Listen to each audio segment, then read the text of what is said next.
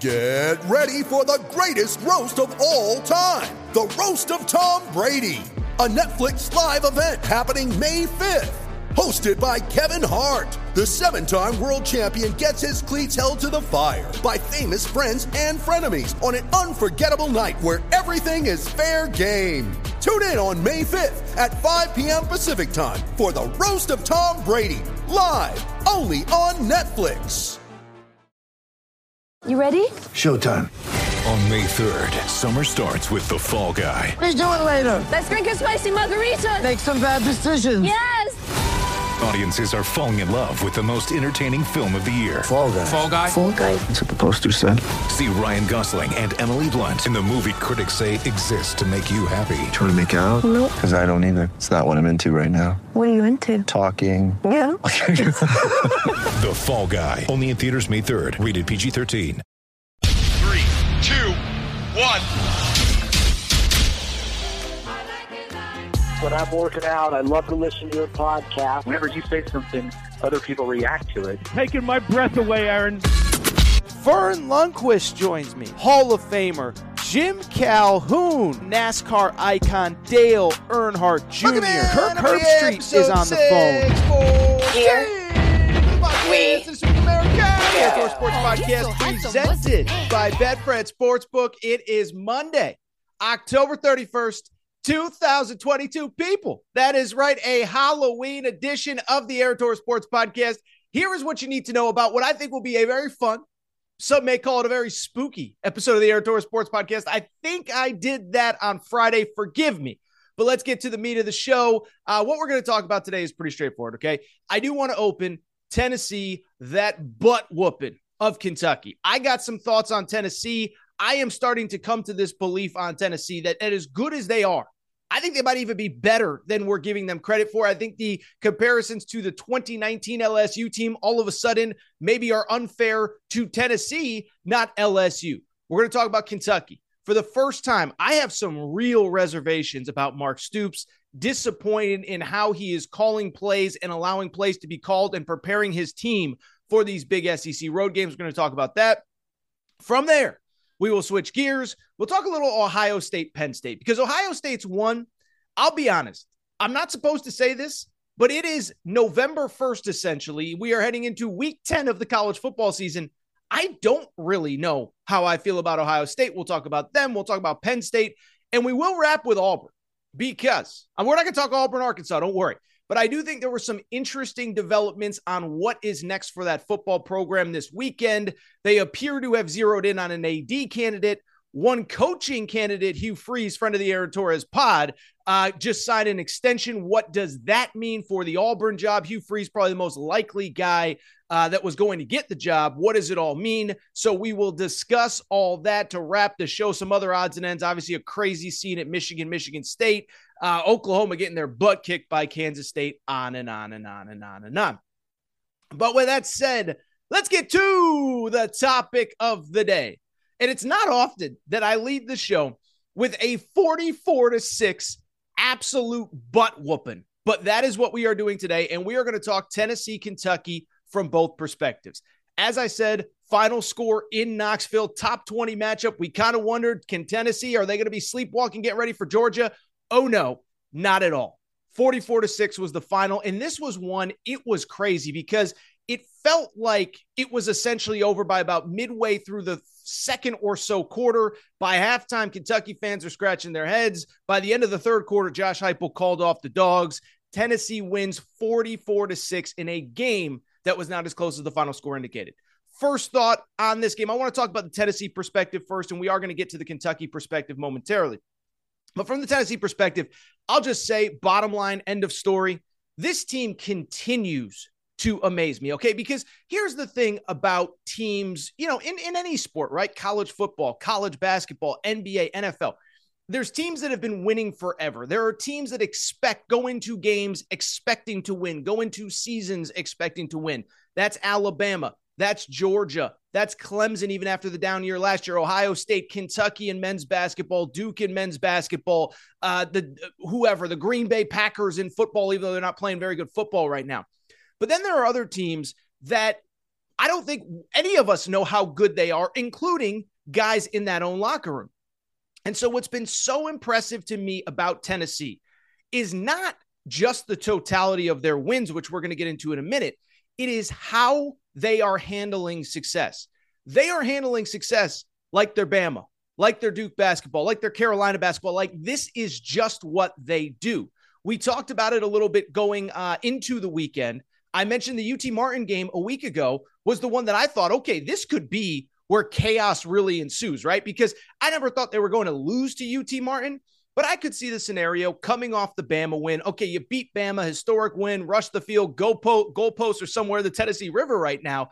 That was the game that I thought, okay, sit back. We could see the scenario where Tennessee's up maybe, 21-13 at halftime, and it's like 24-17 in the third quarter. Then they pull away and win.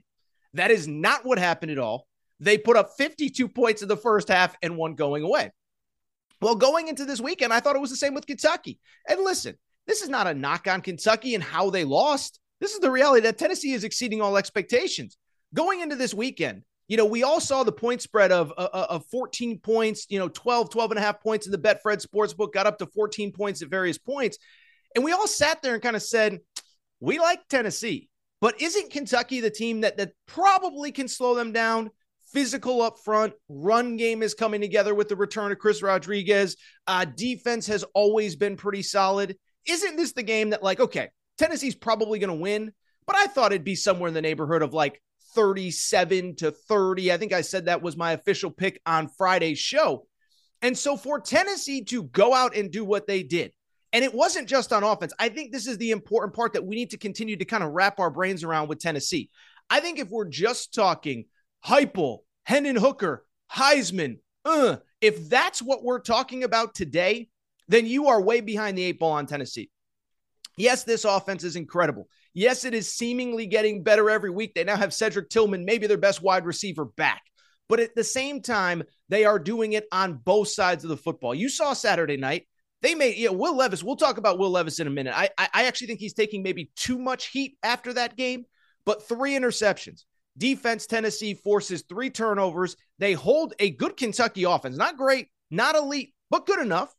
205 yards of total offense. Kentucky has an NFL quarterback, at least 2 NFL wide receivers, a good running back. They held up to 205 yards of total offense. So one, I just want to give Tennessee credit for being even more than we thought they were. And as we look at, the Georgia stuff, we are going to have time to break down Georgia, talk about it all, discuss it all throughout the week, okay? And we will.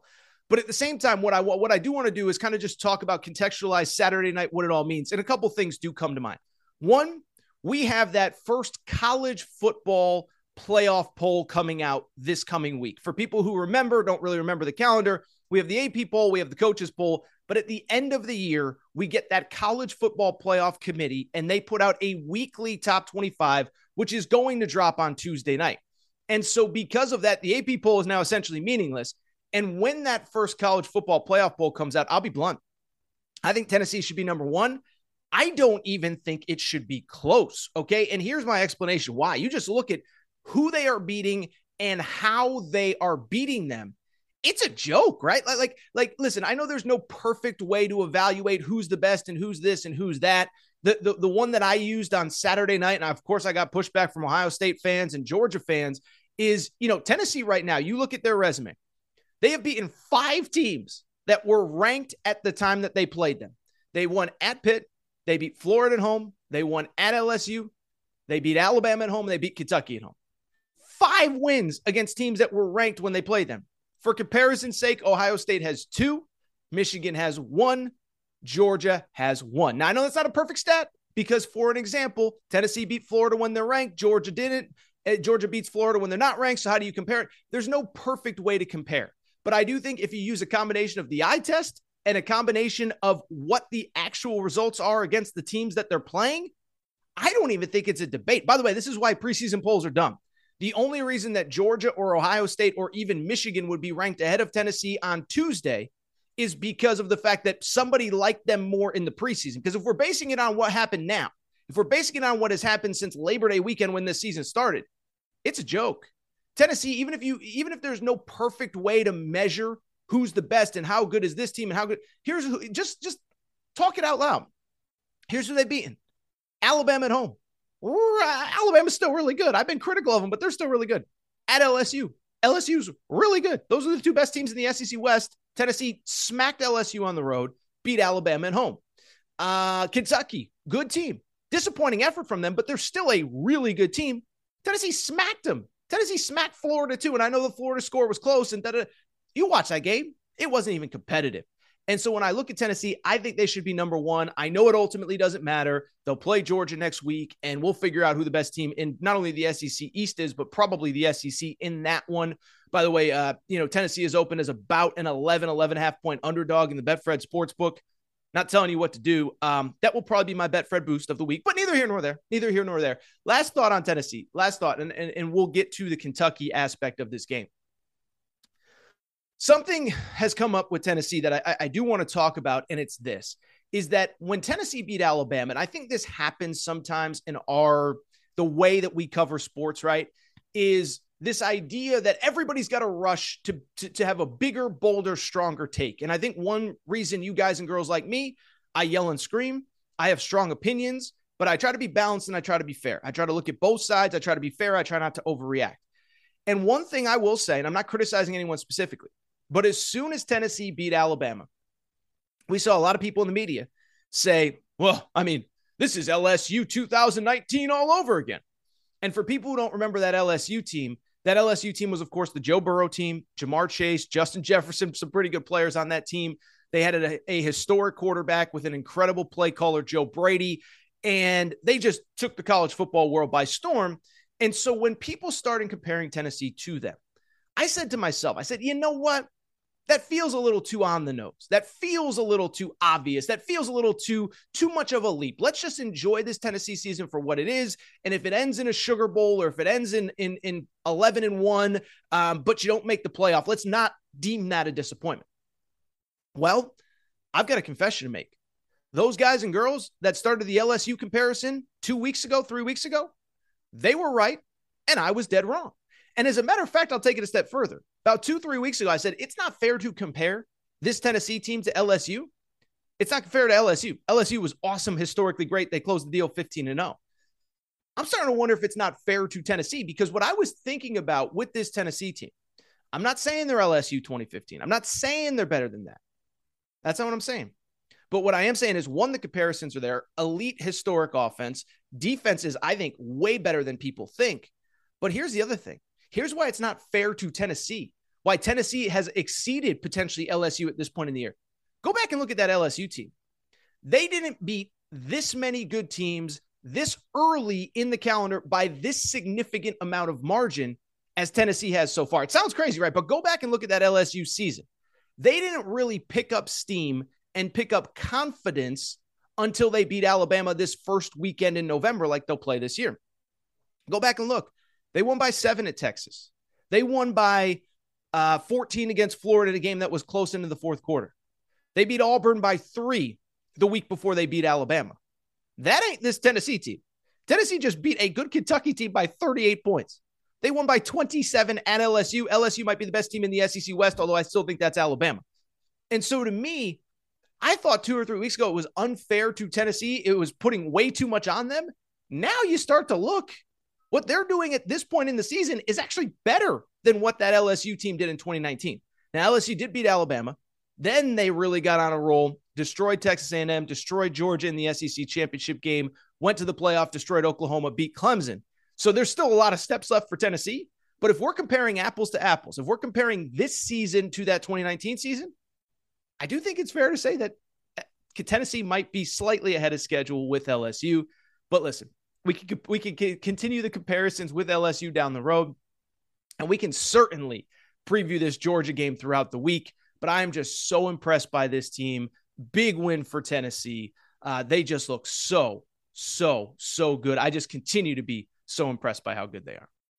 When you need mealtime inspiration, it's worth shopping Kroger, where you'll find over 30,000 mouth-watering choices that excite your inner foodie. And no matter what tasty choice you make, you'll enjoy our everyday low prices, plus extra ways to save, like digital coupons worth over $600 each week. You can also save up to $1 off per gallon at the pump with fuel points. More savings and more inspiring flavors make shopping Kroger worth it every time. Kroger, fresh for everyone. Fuel restrictions apply. With the Lucky Land Slots, you can get lucky just about anywhere. This is your captain speaking. We've got clear runway and the weather's fine, but we're just going to circle up here a while and get lucky. No, nothing like that. It's just these cash prizes add up quick. So I suggest you sit back, keep your tray table upright, and start getting lucky. Play for free at LuckyLandSlots.com. Are you feeling lucky? No purchase necessary. Void where prohibited by law. 18+ terms and conditions apply. See website for details. With that said, I do want to switch gears to the other side of things. And I do want to talk quickly about the Kentucky perspective, because I do think, even though Kentucky kind of fringe top 20 team, I get it. I do think there's actually a very interesting element of this from the Kentucky perspective as well. And before we get into it, I want to clarify a few things just right off the bat here. One, if you've ever listened to me talk about Mark Stoops on this show, I have been incredibly complimentary, and it's for obvious reasons, right? What Mark Stoops has done at Kentucky is really, to me, one of the great program building jobs in the history of college football.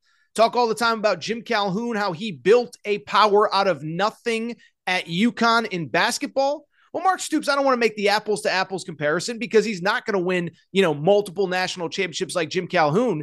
But I don't think most people still fully appreciate just how good Mark Stoops has been at Kentucky outside of that Kentucky fan base. If you are a listener to this show under the age of 25, it has not always been like this for Kentucky. It has not always been Saturday night, Kirk Herbstreit, Chris Fowler, a top 20 matchup in a game where a lot of people, myself included, thought Kentucky could make things interesting. So I want to give Mark Stoops credit, because he has absolutely unequivocally elevated this program to, frankly, a place that myself and many others, I think, didn't think was possible. Yet here we are, obviously coming off a 10-win season, multiple 10-win seasons since 2018. At the same time, though, I do feel like today is the day to criticize Mark Stoops, because what I have seen is something that I don't know if the word concerning is right if I'm a Kentucky fan, but maybe a little bit disappointing. And that is this. As Mark Stoops has elevated the Kentucky program, as he has elevated everything about it, including the talent on the field, I don't believe the game day preparation and the game day planning has matched it. And so on Saturday night, a lot of people were blaming Will Levis. A lot of people were blaming the offensive coordinator. I am going to blame this on Mark Stoops, because as the program has evolved, as the talent has gotten better, he still goes into these big games coaching not to lose rather than to win. And it's a little bit of a disappointing thing for me to see, because I'm really impressed with everything else that he's done. And so to give it kind of the full 365 degree, is that right? 360 degree context. I guess it's 360 degrees, right? 365 days, 360 degrees. You get the point. To give it the full perspective here, what I want to say, just think about why this is a topic. We really have to understand how Mark Stoops built this program. It's been discussed time and time and time again, but I think it's worth revisiting. He knew early on, I am not going to get the caliber of players that Georgia has, that Florida has, that Alabama, that LSU have, et cetera. And so what I'm going to do is build a team in the makeup of kind of who I am and where I'm from. I'm from Youngstown, Ohio, all that stuff. We're going to play really good defense. We're going to be really physical. We're going to be really tough. We're not going to make mistakes. And we're going to wait for you to make mistakes. And that's how we are going to beat you. We're not going to out-athlete you. We're not going to run up and down the field. We're going to have to be schematically smarter. And I don't claim to be X's and O's guy, but we're going to have to be schematically smarter. We're going to have to not make mistakes. We're going to have to narrow the margins, wait for you to make a mistake and win. And by the way, there's nothing wrong with winning like that, right? Illinois right now is about to win the Big Ten West. They're sitting at, I think, 7-1 or 8-1 right now, winning the exact same way. As a matter of fact, do you know who that actually sounds like quite a bit? It's the Iowa Hawkeyes, who ironically, that's where Mark Stoops played. But Iowa, we criticize them a lot, and they deserve all the criticism this year. But they've been mostly really successful doing that exact same thing. They've won Big Ten West championships. Listen, we can make fun of Iowa. If there had been a 12-team playoff, say over the last 15 years, Iowa would have made multiple playoff appearances playing the exact same way that they do, including last year. And so we can make fun of Iowa. We can make fun of Illinois. We can make fun of maybe old school Kentucky. But you can win a lot of games doing that, playing that way. At the same time, though, there is going to be a moment in time where you face a team that has more talent, more skill, more athleticism, and you can't hope to win every game 20-17, 17-14, 14-10. And so to bring it back to Mark Stoops, I guess that's where my frustration is for me with him, is the idea that as the talent level has increased, he hasn't really changed the way that he's going into these games. Think about this Kentucky roster right now. We're going to get to Will Levis in a second. Kentucky probably has the most talented quarterback they've had probably, I don't know, since Tim Couch. By the NFL draft standards, okay? So the most talented quarterback they've had in 20 years. I don't know if he is that, but he's certainly probably the most talented quarterback that they've had under Mark Stoops. They probably have the best wide receiver core they've ever had. Now, they're young, but they got NFL wide receivers. Chris Rodriguez is a really good running back. The offensive line is not very good. And oh, by the way, the defense is, again, sound and really talented and all that stuff. And so I bring it up because you go into Saturday night, you go back to Saturday night. What was the buzz coming out of that game? It was, oh, Will Levis stinks. Will Levis is overrated. Will Levis is this. Will Levis is that. And what I would say to that is I'm not an NFL draft expert. I'll be blunt. I don't see number one overall talent from Will Levis. But I also can't blame Will Levis because I was watching that game closely. And I know on Twitter it's cool to just crush random things and random people. And Will Levis stinks and he's overrated. And how can he go number one overall? You know what I saw? I saw a guy that maybe he has the talent to be a first-round pick. Maybe he has the talent to be the number one overall pick. I didn't see a coaching staff that put him in position to show that talent off, though. You go back, he had 3 interceptions on Saturday night. Well, 2 of them were in 3rd and long situations where they ran the ball right up the middle, got stuffed twice, and then it was 3rd and long, obvious passing situation. He has to drop back. He has to make throws, and they got intercepted by a really good defense. And so to sit here and say it's all Will Levis's fault, he's overrated, he stinks, he's this, he's that, maybe he isn't that good. Maybe he is. But I saw a coaching staff that isn't putting him in position to succeed. And so that's where my frustration is with Mark Stoops. He's still coaching like it's year one, and he's at a major, major, major talent deficiency. Now, I understand you don't want to try to get into a shootout with Tennessee. That's not what I'm saying at all. But at the same time, here's the bottom line. Part of coaching, part of what you are paid millions of dollars a year to do is to coach, is to evaluate not only the other team, but your own team, to have strengths and weaknesses and figure out how to maximize and accentuate your strengths and minimize your weaknesses. Well, this year's Kentucky team, Kentucky fans, I'm going to pause. I want you to say out loud, what is your team's weakness right now? 1, 2, 3, pause. What is your weakness? It's the offensive line. You have an NFL caliber quarterback that whether we think he's number one overall or not, he's an NFL caliber quarterback. You have great wide receivers. Defense is good. The offensive line stinks this year. And so for Mark Stoops to go into this game and say, you know what? The way to beat the number one team in the country, not number one, top 3 team in the country, maybe number one in the first college football poll is, you know how to stop the number one offense in college football? I get the idea you don't want them going up and down the field. But the idea is not to lean on the run game when the offensive line is your weakest link. And so I am a little bit frustrated and I am a little bit disappointed with Mark Stoops because that's part of coaching, taking the talent that you have at your disposal in this specific season, this specific moment, and maximizing it to its extreme. That is not what he is doing this year, and that is why I am disappointed. Now, why is that? I don't know. I don't have the answers. I've heard all sorts of different things. Maybe he doesn't trust Will Levis. But if he doesn't trust Will Levis, guess what? He doesn't trust any quarterback that he's ever had because this is how he's always coached in big games. I had a Kentucky fan insinuate to me that the way his contract is structured, he's just trying to get to 7 wins so he can roll over into next year. I don't know all that. What I do know was that if there was ever a night to prove to America that you have the number one quarterback in America on your roster, this was it. It wasn't trying to run the ball between the tackles when the offensive line is your weak link. And so I don't fully know what it is. And this is not, and by the way, I think everybody is smart enough to know. This isn't like a Mark Stoops or whatever, blah, blah. That's not what this is about at all. But at the same time, I will say this. He made a big stink about, well, Kentucky's a football school now. Well, football schools don't go 7-5.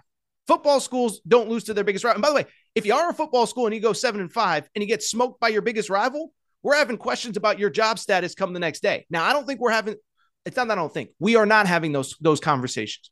But at the same time, you made a big stink about being a football school. You've talked publicly about getting to Atlanta. And I think those are great things to have and great dreams to have. But if you are to get there, Mark Stoops, you too have to change. You too have to evolve. Nick Saban did it years ago when he went from defense to high-powered offense. Kirby Smart did it last year. He opened up the offense. Not saying you have to win a national championship, but if you keep going into big games like this, let's call a spade, you're going to get similar results every time you play teams with more talent. All right, this is what I want to do. Do want to take a quick break. Do want to come back. And I do want to talk about the Ohio State-Penn State game because I'll be honest, I got a lot of thoughts. And I'm going to have to talk them out on air because I don't know how I feel about Ohio State right now. How good are they? How beatable are they? We're going to try and figure it all next. You guys are going to be my therapist. I'm going to be laying on your couch. We're going to talk it all out. Take a quick break. Be right back. It is Ryan here, and I have a question for you. What do you do when you win? Like, are you a fist pumper, a woohooer, a hand clapper, a high fiver? I kind of like the high five, but if you want to hone in on those winning moves, check out Chumba Casino. At ChumbaCasino.com, choose from hundreds of social casino style games for your chance to redeem serious cash prizes. There are new game releases weekly, plus free daily bonuses. So don't wait. Start having the most fun ever at ChumbaCasino.com. No purchase necessary. VGW Group. Void where prohibited by law. See terms and conditions. 18+. With the Lucky Land Slots, you can get lucky just about anywhere. This is your captain speaking. We've got clear runway and the weather's fine, but we're just going to circle up here a while and get lucky. No, nothing like that. It's just these cash prizes add up quick. So I suggest you sit back, keep your tray table upright, and start getting lucky. Play for free at LuckyLandSlots.com. Are you feeling lucky? No purchase necessary. Void where prohibited by law. 18+ terms and conditions apply. See website for details. With the Lucky Land Slots, you can get lucky just about anywhere.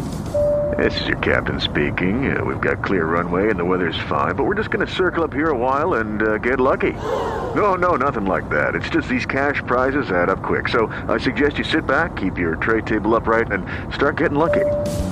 Play for free at LuckyLandSlots.com. Are you feeling lucky? No purchase necessary. Void where prohibited by law. 18+ terms and conditions apply. See website for details. All right, we're going to get back to the show in a minute. But before we do, I want to welcome back the sponsor of our Aaron Torres pod, NFL Pick'em Challenge, Bracket Fanatics and BracketFanatics.com. Listen, I've worked with Bracket Fanatics for years, multiple NCAA tournaments, and we started the Aaron Torres pod NFL Pick'em Challenge. This is such an awesome deal for you guys and girls. This is all you got to do. Go to BracketFanatics.com. Join Bracket. The bracket name is Torres. Do that, and here is what you can get. We have weekly $100 winners, and we have a season-long $1,000 cash prize. Free to enter, no sign-up, no this, no that. Enter every week, $100 weekly winner, $1,000 season-long cash prize. That is what Bracket Fanatics does for you. That is what Bracket Fanatics is doing for Aaron Torres and the Aaron Torres pod this football season. Again, week 9 is coming up. We will announce our week 8 winner later this week. But if you have not signed up, BracketFanatics.com, join Bracket. The bracket name is Torres. And if you've already signed up, go ahead and make those week 9 picks. We are giving out money. We are going to announce our week 8 winner later this week. Thank you to Bracket Fanatics, BracketFanatics.com. Again, BracketFanatics.com, join Bracket, bracket name Torres.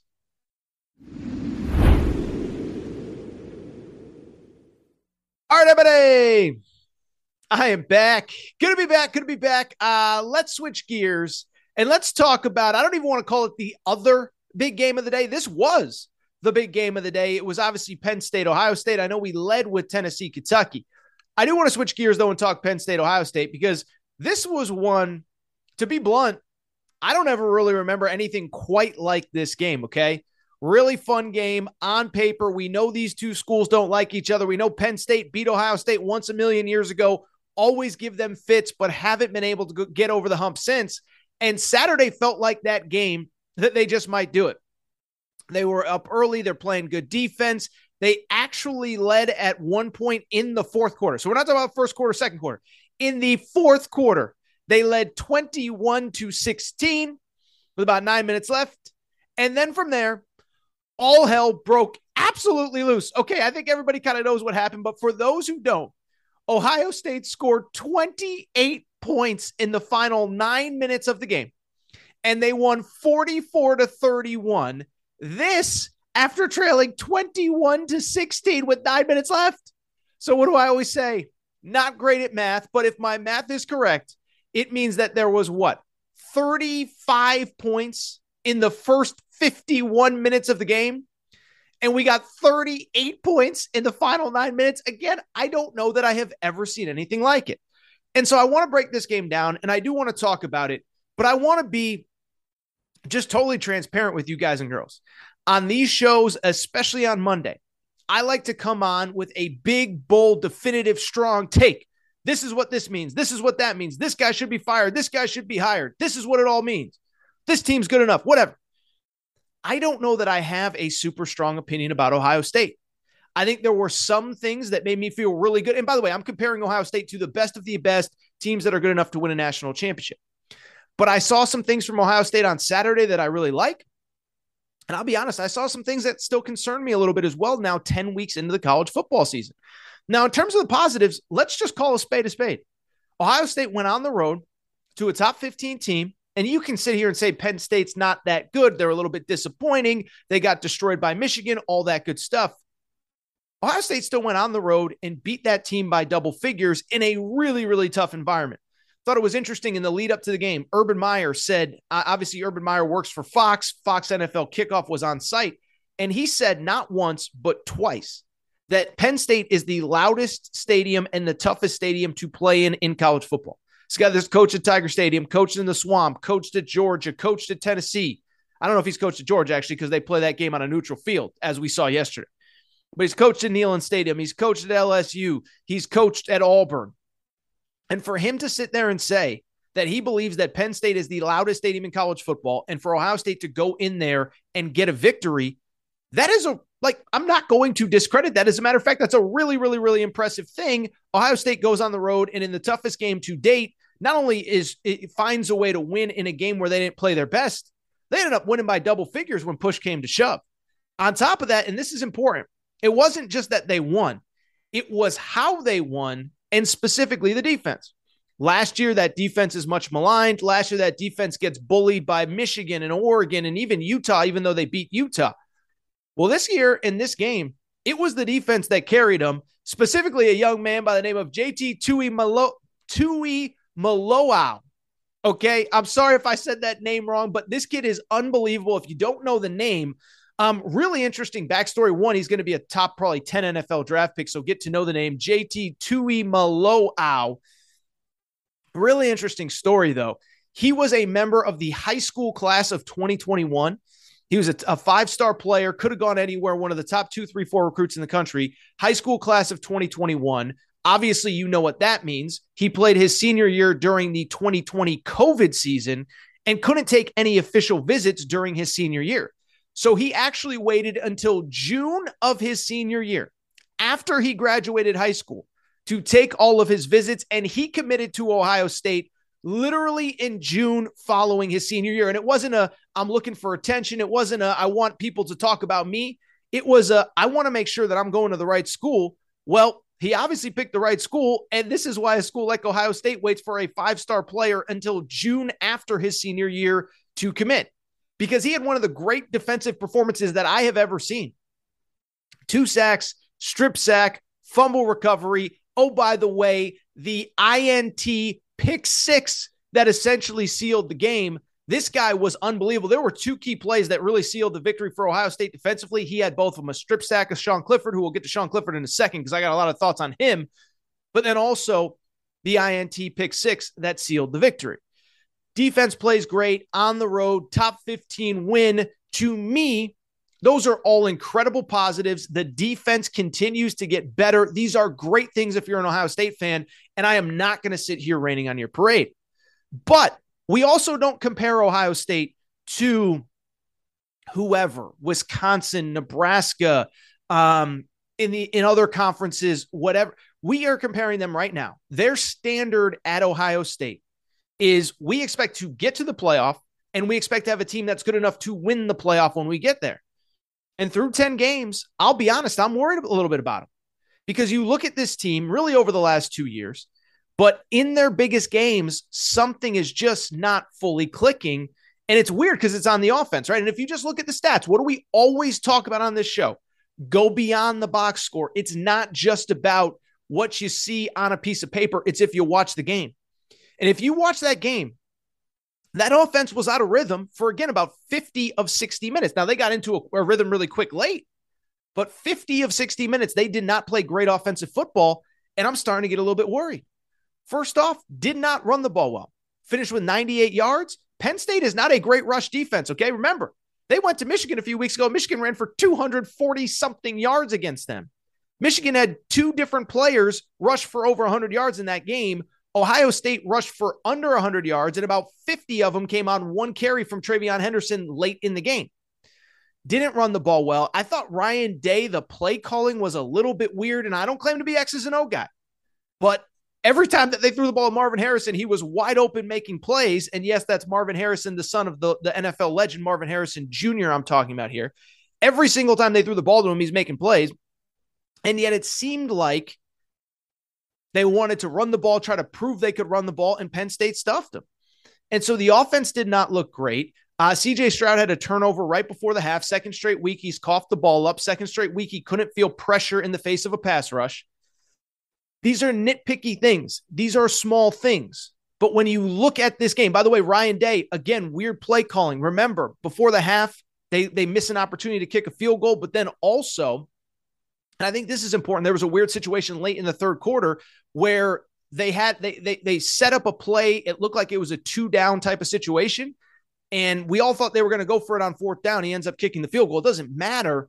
But it just felt like between the players and the coaching staff, there's just something not there. Not blaming Ryan Day, not blaming CJ Stroud. I'm just stating facts here.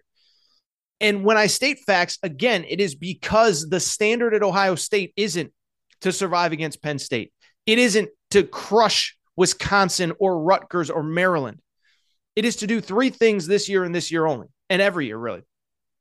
It is to beat Michigan, make up for last year. It is to win the Big Ten.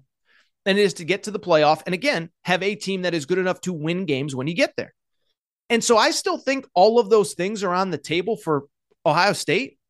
But I'll be honest, I don't feel nearly as confident that they will actually take care of all those things as I did about 3 or 4 weeks ago. Listen, Michigan, we can criticize Michigan for the limitations and how good are they and how good is the passing game. Michigan, what Michigan does is very translatable, whether you're playing on the road, at home, neutral field, whatever. They run the ball right at you. They kick the crap out of you. They stuff it down your throat. They make you stop it. And then on the other side, they fly around and play great defense. That's been the blueprint pretty much forever under Harbaugh, but it's been taken to another level over the last year and a half. Well, I think even as of about 3-4 weeks ago, we sat there and said with this, the way this Ohio State offense is playing, Ohio State's probably going to get back to kicking that butt when they play in Columbus in a few weeks. Now, Ohio State's going to be favored, barring something very shocking. But I don't know that I feel today like, oh, Ohio State's definitively got the edge with the Michigan game. And if they don't beat Michigan, they're not going to win the Big Ten. And if they don't win the Big Ten, there's kind of a reasonable chance that they're probably not going to make the college football playoff, right? Clemson is undefeated. I don't see a loss on that schedule. We're probably going to have a 1-loss Pac-12 champ. We have an undefeated team in the Big 12 right now. We have 3 teams probably in legitimate contention in the SEC. They're all not going to get in. You lose that Michigan game, and your best win is against what's probably going to be a 9-3 Penn State team. That's going to be a tough argument to get you into this 14 playoff. And so I'm not worried. I don't want to overreact, but I want to be fair. I can't come on this show and just yell and scream and rant and rave. They beat Penn State. They're so awesome. No, I watched the game like you all did. And you take care of business. You do what you're supposed to do. But again, it's not really about just beating Penn State. It's about what does it mean for Michigan? What does it mean for the Big Ten race? What does it mean for the college football playoff? And I think it's really interesting. I think it's especially interesting coming off a game against Iowa last week where multiple times Ohio State got to the red zone and had to settle for field goals 4 times in the first half, as a matter of fact. So this is all something to watch. The good thing for Ohio State, outside of Michigan, maybe an Illinois team that they wouldn't play till the Big Ten championship game, the schedule is very manageable. At Northwestern, Indiana, at Maryland to close the year before they host Michigan. So I don't know that we're going to get a test for Ohio State before they play Michigan. I'll take it a step further. I don't know that we'll be talking about them on this show because they're going to be easily a 3-touchdown favorite in all those games. I think they're going to win convincingly. But again, it comes down to what do they do against Michigan? What do they do beyond that if they get to the Big Ten championship and the college football playoff? Really quickly from the Penn State perspective, listen, I do have a couple thoughts, but really what it comes down to is this. After the game, everybody did what they always do, which is blame James Franklin. And I don't think James Franklin should be absolved here. I believe the stat I saw, he is now 2-15 against top 10 teams in his time at Penn State. And listen, he got a $75 million extension last offseason. He's getting paid $7+ million a year. It's kind of the Jimbo Fisher thing in the in the SEC. It's year whatever for James Franklin. I know you won the Big Ten in 2014, I think, 2015, whatever it was, 2016. That was still a long time ago, though. That was a long time ago. And since then, it has been struggles against the best team in this conference, traditionally Ohio State and Penn State. But let me also, to a degree, just a small degree, take a little bit off of James Franklin because he's to blame. He's to blame. That's not what I'm saying. What I'm also saying, though, is this. The defense played their hearts out on Saturday night. The offensive line played its heart out. The run game was pretty effective, all things considering. They have those two super talented young running backs, Katron Allen and Nick Singleton. Wasn't great, but it was good enough. Saturday, Penn State did not lose because of the defense. Saturday, Penn State did not lose because of the run game. And Saturday, Penn State did not lose because of James Franklin. Saturday, Penn State lost because their sixth-year quarterback just isn't good enough. And I'll just say this. You guys, girls know my stance. Try not to criticize young people. But Sean Clifford is a sixth-year player at Penn State, fourth, fifth-year starter. He talked this big talk in the lead up to the game. This is the biggest game of my career. I have to play at my best. 3 interceptions and a fumble on the most important play of the game, most important drive of the game. It was when Ohio State scored to retake the lead. Penn State gets the ball back. There's still plenty of time left. Strip sack, fumble, recovered by Ohio State. The game's over. And so I don't want to hear about James Franklin. If anything, what James Franklin's criticism is that he hasn't found somebody to replace Sean Clifford, or he's just flat out too loyal to Sean Clifford. Remember, Will Levis, who we just talked about. You can criticize Will Levis at Kentucky. Will Levis was on this Penn State roster. You can't tell me that he wasn't good enough to beat out Sean Clifford because I know that he was. Drew Allaire, the 5-star freshman, is on the roster right now, and James Franklin refuses to play him. But at the end of the day, if you are putting your faith in the hands of a 6-year quarterback, he's got to be better. Obviously, if he was that good, in year 6, he'd be in the NFL. But as a veteran quarterback, you got to take care of the football. You can't turn it over. You can't give it away, especially to an offense as explosive as Ohio State. I don't want to hear James Franklin. I don't want to hear how underachieving he is. He is. I know he is. But this falls on the quarterback. This falls on Sean Clifford. Now I'll be curious to see what Penn State does going forward. They're sitting there at 6-2 overall right now. And as we've discussed, this Big Ten is not very good. And they have an interesting schedule as well. At Indiana this week, Maryland, Rutgers, Michigan State to close the year. 4 games where they should essentially be favored. But what does James Franklin do now? You're not winning the Big Ten East at all because you have 2 losses to Michigan and Ohio State. Both of those teams would have to lose 3 times for you to win the Big Ten East. You're not really in competition for anything. Now's the time, James Franklin. I understand you want to be loyal to your guys. You want to be loyal to Sean Clifford. But 6-year guy lets you down in the biggest game. I do think it's time to turn the things over to Drew Allaire, see if he is the guy. I mean, he's going to be the guy. He's going to be the guy next year. And I almost think we're going to talk about Auburn in a second.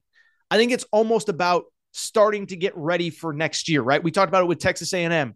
Texas A&M, they lost. We're not going to talk about them on today's show. I think most of you are thrilled about that. But I said with Texas A&M, it's not about trying to salvage this year. It's really about to start. It's about trying to build for next year. You have a 5-star quarterback that you know is going to be the guy next year. This is where I start to get him reps. This is where I start to say, you know what? This is your program now. And we got to get you ready to go in week 1 next year because we got a big season ahead. So Penn State, Ohio State, those are my thoughts. Listen, you can blame James Franklin. I think he deserves it. I also think a lot falls on a 6th-year starter at quarterback who simply isn't getting the job done. I just want to take a quick break, come back, and when I come back, what I do want to talk about, situation in Auburn. We will not be talking Auburn, Arkansas, I promise, but I do want to discuss what's going on in Auburn. It looks like they may have a new AD. One of their candidates may be off the table, or is he? We'll discuss all that next. Take a quick break, come back, Auburn, wrap the show.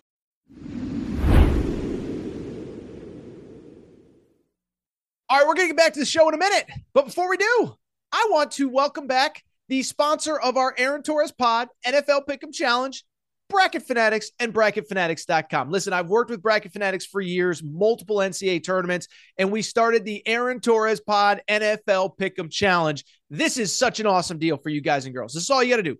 Go to BracketFanatics.com. Join Bracket. The bracket name is Torres. Do that, and here is what you can get. We have weekly $100 winners, and we have a season-long $1,000 cash prize. Free to enter, no sign-up, no this, no that.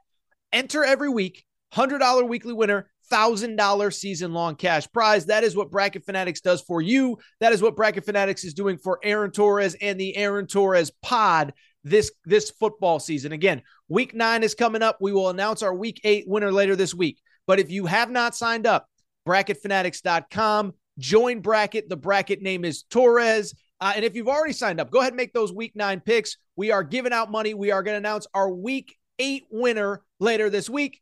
Thank you to Bracket Fanatics, BracketFanatics.com. Again, BracketFanatics.com, join Bracket, bracket name Torres.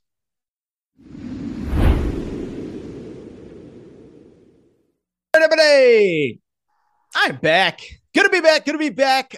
Final segment of the show here on a Halloween Monday. So good to be back. Do want to go ahead and wrap with really a story that's kind of just been around, okay? It's just been there, and that is the situation with Auburn football. And one thing I promise you I'm not going to do, I'm not actually going to talk about what happened on the field on Saturday. Arkansas plays Auburn. It was really ugly. Sam Pittman's boys smoked the Auburn Tigers. Arkansas fans, I'm sorry, but we just ain't talking about that on today's show. I don't know what there really is to take away from it. With that said, though, it is increasingly clear, it is obvious that Bryan Harsin not only is not the guy, he's not going to be the guy. I've said it a few times now. I don't even think that he wants to be there. And so the question now becomes, what is taking Auburn so long, and why have they not made a move yet? Well, I think we got 2 pieces of news over the weekend that make it very interesting and really start to tell us that this thing is starting to come together. One from the AD perspective and one from the coaching perspective. And I think these are 2 very interesting pieces of news as it pertains to not only the present of Auburn football, but more importantly, the future as well. And so in the bigger picture, before we even get to the news, I think a lot of you've asked me privately, publicly, DM, social media, whatever, Torres, what is going on at Auburn? Like what is taking so long? Why have they not made a move yet? We look at the whole landscape of college football. Nebraska's made a move. Georgia Tech's made a move. Colorado's made a move. Wisconsin, which never does anything, has made a move. Arizona State. Why has Auburn not made a move yet? And what I would say to that is, to me, it's a little bit unfortunate, especially for the guys in the locker room. But I don't believe that the people that really matter at Auburn, I don't think they really care about this season. I don't think it's, some of those schools, Nebraska was about salvaging a little bit of this year. Trev Alberts talked about having a new voice in the locker room. Other places, it was a little bit of a different deal. But for the people that matter at Auburn, I don't think it's really about this year. I think they never really wanted Bryan Harsin back this year. The people that matter, the people with the money, I don't think they ever really wanted Bryan Harsin back this year. I think since probably dating back to the Penn State game, maybe the Missouri game a week later, they kind of knew, okay, not only is Bryan Harsin not the guy, he's not going to do enough to be the guy by the end of the year, right? Like if you get smoked by Penn State at home and barely survive against Missouri when they basically had 2 game-winning plays that they screwed up, if that's how you're handling Penn State and Missouri, you ain't beating LSU, you ain't beating Ole Miss, you ain't beating Arkansas, and you're definitely not beating Georgia and Alabama.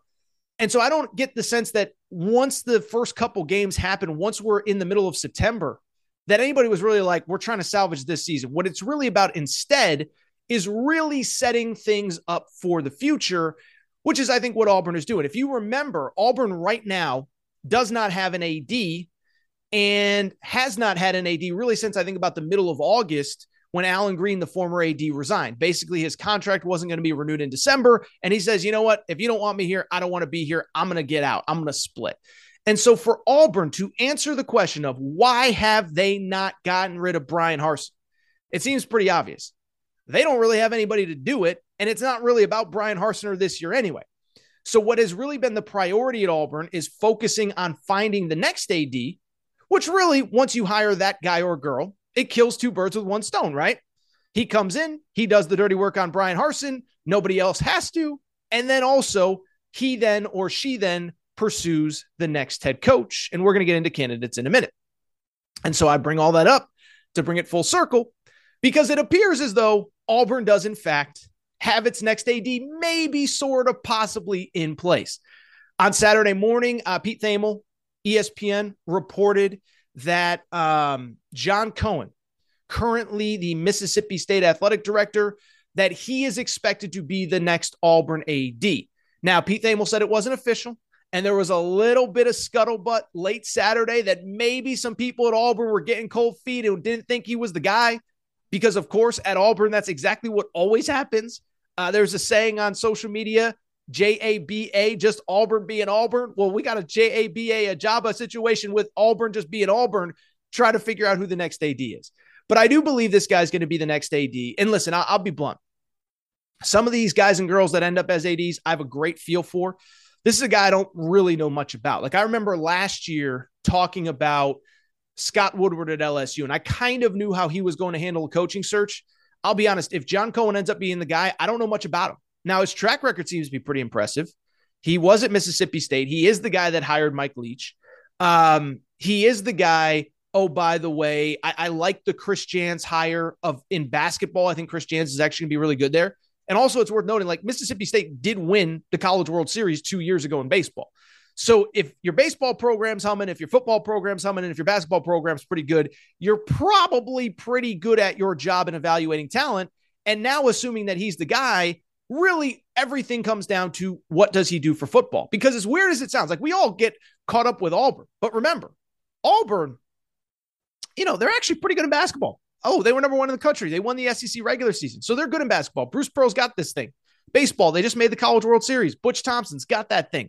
I think his name's Butch Thompson. Forgive me. I'm only a college baseball guy 1 or 2 weeks a year. But what this really comes down to, what do you do in football? And that's where it gets interesting because there's some obvious candidates that we all know, right? Deion Sanders. I've talked about Deion Sanders and Auburn dating back to mid-September. When it became obvious Brian Harsin wasn't the guy, I said, Deion, that guy can recruit. The guy can coach. Just the fact that Jackson State hosted College Game Day this week shows how far he's evolved. He's taken that program. So I've said for months, I think Deion should be the guy. Obviously, Lane Kiffin, there's some ties there. There's some historical context. Auburn has stolen a head football coach from Ole Miss before. Now, Lane Kiffin's making $7 million a year. I don't really see it, but some people seem to think that he could be a candidate. But I think it's also worth noting the second piece of news which came out this week, which is that Hugh Freeze, who I think everybody kind of thought to be a logical candidate, he just signed a contract extension at Liberty on Friday. And so I want to get into that because I do think there's a little bit of misperception. I did see quite a bit of, well, he signed the extension. I guess he's not going to be the next head coach at Auburn. What I would say is I don't really know that that's true. Contract's just a piece of paper. It's meant to be broken. But what this comes down to and what it's going to come down to at the end of the day is what it always comes down to. What is the buyout to get him out of the contract? Lane Kiffin, I believe, signed a contract extension with Florida Atlantic and then took the Ole Miss job a few weeks later. The reason Jimbo Fisher kept getting raises over these last couple of years is because he had no buyout, could leave Texas A&M for LSU if he wanted to go. And so with Hugh Freeze, because Liberty is a private school, we don't know the exact dollar amount. I did see Chris Vanini from The Athletic reporting that there was a buyout, but it wasn't enough to keep away SEC schools if they were interested. And so if you're Auburn, I saw a lot of like, this eliminates Hugh Freeze. I don't get the sense that it eliminates Hugh Freeze at all. As a matter of fact, I think it was actually very smart by Hugh Freeze and his representation Because what this does is you're in a situation where you're going to get paid really, really, really well. $5 million a year at Liberty is insane. But there's a way to get out of it if one of these jobs that you want becomes available. But what I would also say, and this is just basically based on the reports that the buyout, maybe the buyout is $20 million and you can't get him out of it. It just appears as though from multiple reports that the buyout is something that you could get out of. At the same time, though, you know what that $5 million price tag also tells me? It ain't going to be cheap to get Hugh Freeze. And I do think this is something that Auburn's going to have to deal with is you just went through a head coach in 2 years. I don't think it's going to be as hard to get somebody as people think. Everybody wants to coach in the SEC. There's only 14 of those jobs available, 16 if you include Texas and Oklahoma. But it ain't going to be cheap. And that to me is what like everyone's talking about, well, there's a new extension. That means they're not going to get Hugh Freeze. No, I think it's the opposite. I think they can get him. I think they're going to have to pay a lot of money to get him, though. $5 million a year at Liberty, set up there, very good. But you look at the bigger picture. If he's making $5 there, what's it going to take to get him to leave? I believe Gus Malzahn was making probably $7-ish or so when he got fired. I think that's the baseline. And I think you might have to pay Brian Kelly money, whatever, to get Hugh Freeze over to Auburn at this point. Keep in mind, we live in a world now. Kirby Smart's making $10, $11, $12 million a year. Nick Saban making $10, $11, $12 million a year. So the idea, especially in the SEC, of paying $8, $9, $9.5 million a year doesn't seem crazy. Mel Tucker making $9.5, and he's getting smoked every week. So that's the news out of Auburn. I find it all very fascinating. I find it all very interesting because the AD is in place, and I expect things to move quickly. I suspect that if they officially name John Cohen the AD, that within 24 hours, Brian Harsin will be gone, and then it is game on in terms of the next head coach. But we'll monitor all that. But a very, very, very interesting week at Auburn. But it feels like we're starting to get some momentum here. It feels like we're going to get a new AD, which will then lead to a new coach soon. Really quickly, I think that's just about it for today's Aaron Torres pod. There's some other stuff from the weekend. Georgia smacked Florida. I don't know that there was a ton there. Georgia looked okay. They didn't look elite. There was a stretch where Florida scored 2-3 times in a row to cut it to 28-20. I'm not worried about Georgia. I am fascinated for the game next week. Also, what else happened on Saturday? Well, there was a brawl in the Michigan State tunnel after the game. Listen, I don't have any hot takes. I don't think there's a take to have on that. How about we don't assault people? Like, how about we don't use our helmets as a weapon? That feels like a pretty obvious take. Jim Harbaugh, Ward Manuel, the AD, said there will be potential charges pressed, so keep an eye on that situation. Oklahoma State gets smoked, by Kansas State. It feels like we hit on the big stuff for today. So what I want to do is I want to get out of here because it is a Monday. It is Halloween. You're dressed up, Wicked Witch of the West, whatever you are. And it is time for me to get out of here. I want to thank you guys and girls for listening to today's Aaron Torres Sports Podcast. Apple, Spotify, Amazon Music, Google Music, wherever you listen to podcasts, make sure you are subscribed. Make sure to rate and review the show. Go ahead, give us a quick 5 stars. Let us know what you like, what you don't like, all that good stuff. Make sure you're following on social media at Aaron_Torres on Twitter, at Aaron Torres Pod on Instagram, Aaron Torres Podcast Questions at gmail.com, Aaron Torres Podcast Questions at gmail.com. That is all for today's show. It is time for me to get out of here. It is time for me to go. Thank you guys and girls for listening. I will be back probably Tuesday, definitely Wednesday, because we're going to have some college football playoff rankings to react to. But thank you guys, as always, for your support. Shout out to Torker. Shout out to Rachel, who hates my voice. Shout out to JJ Redick, you F-head. I'll be back Tuesday, Wednesday, Aaron Torres Sports Podcast. Also, thank you, presenting sponsor, Betfred Sportsbook, Bracket Fanatics as well. Make sure to check them out. Hello, it is Ryan, and I was on a flight the other day playing one of my favorite social spin slot games on ChumbaCasino.com. I looked over at the person sitting next to me, and you know what they were doing?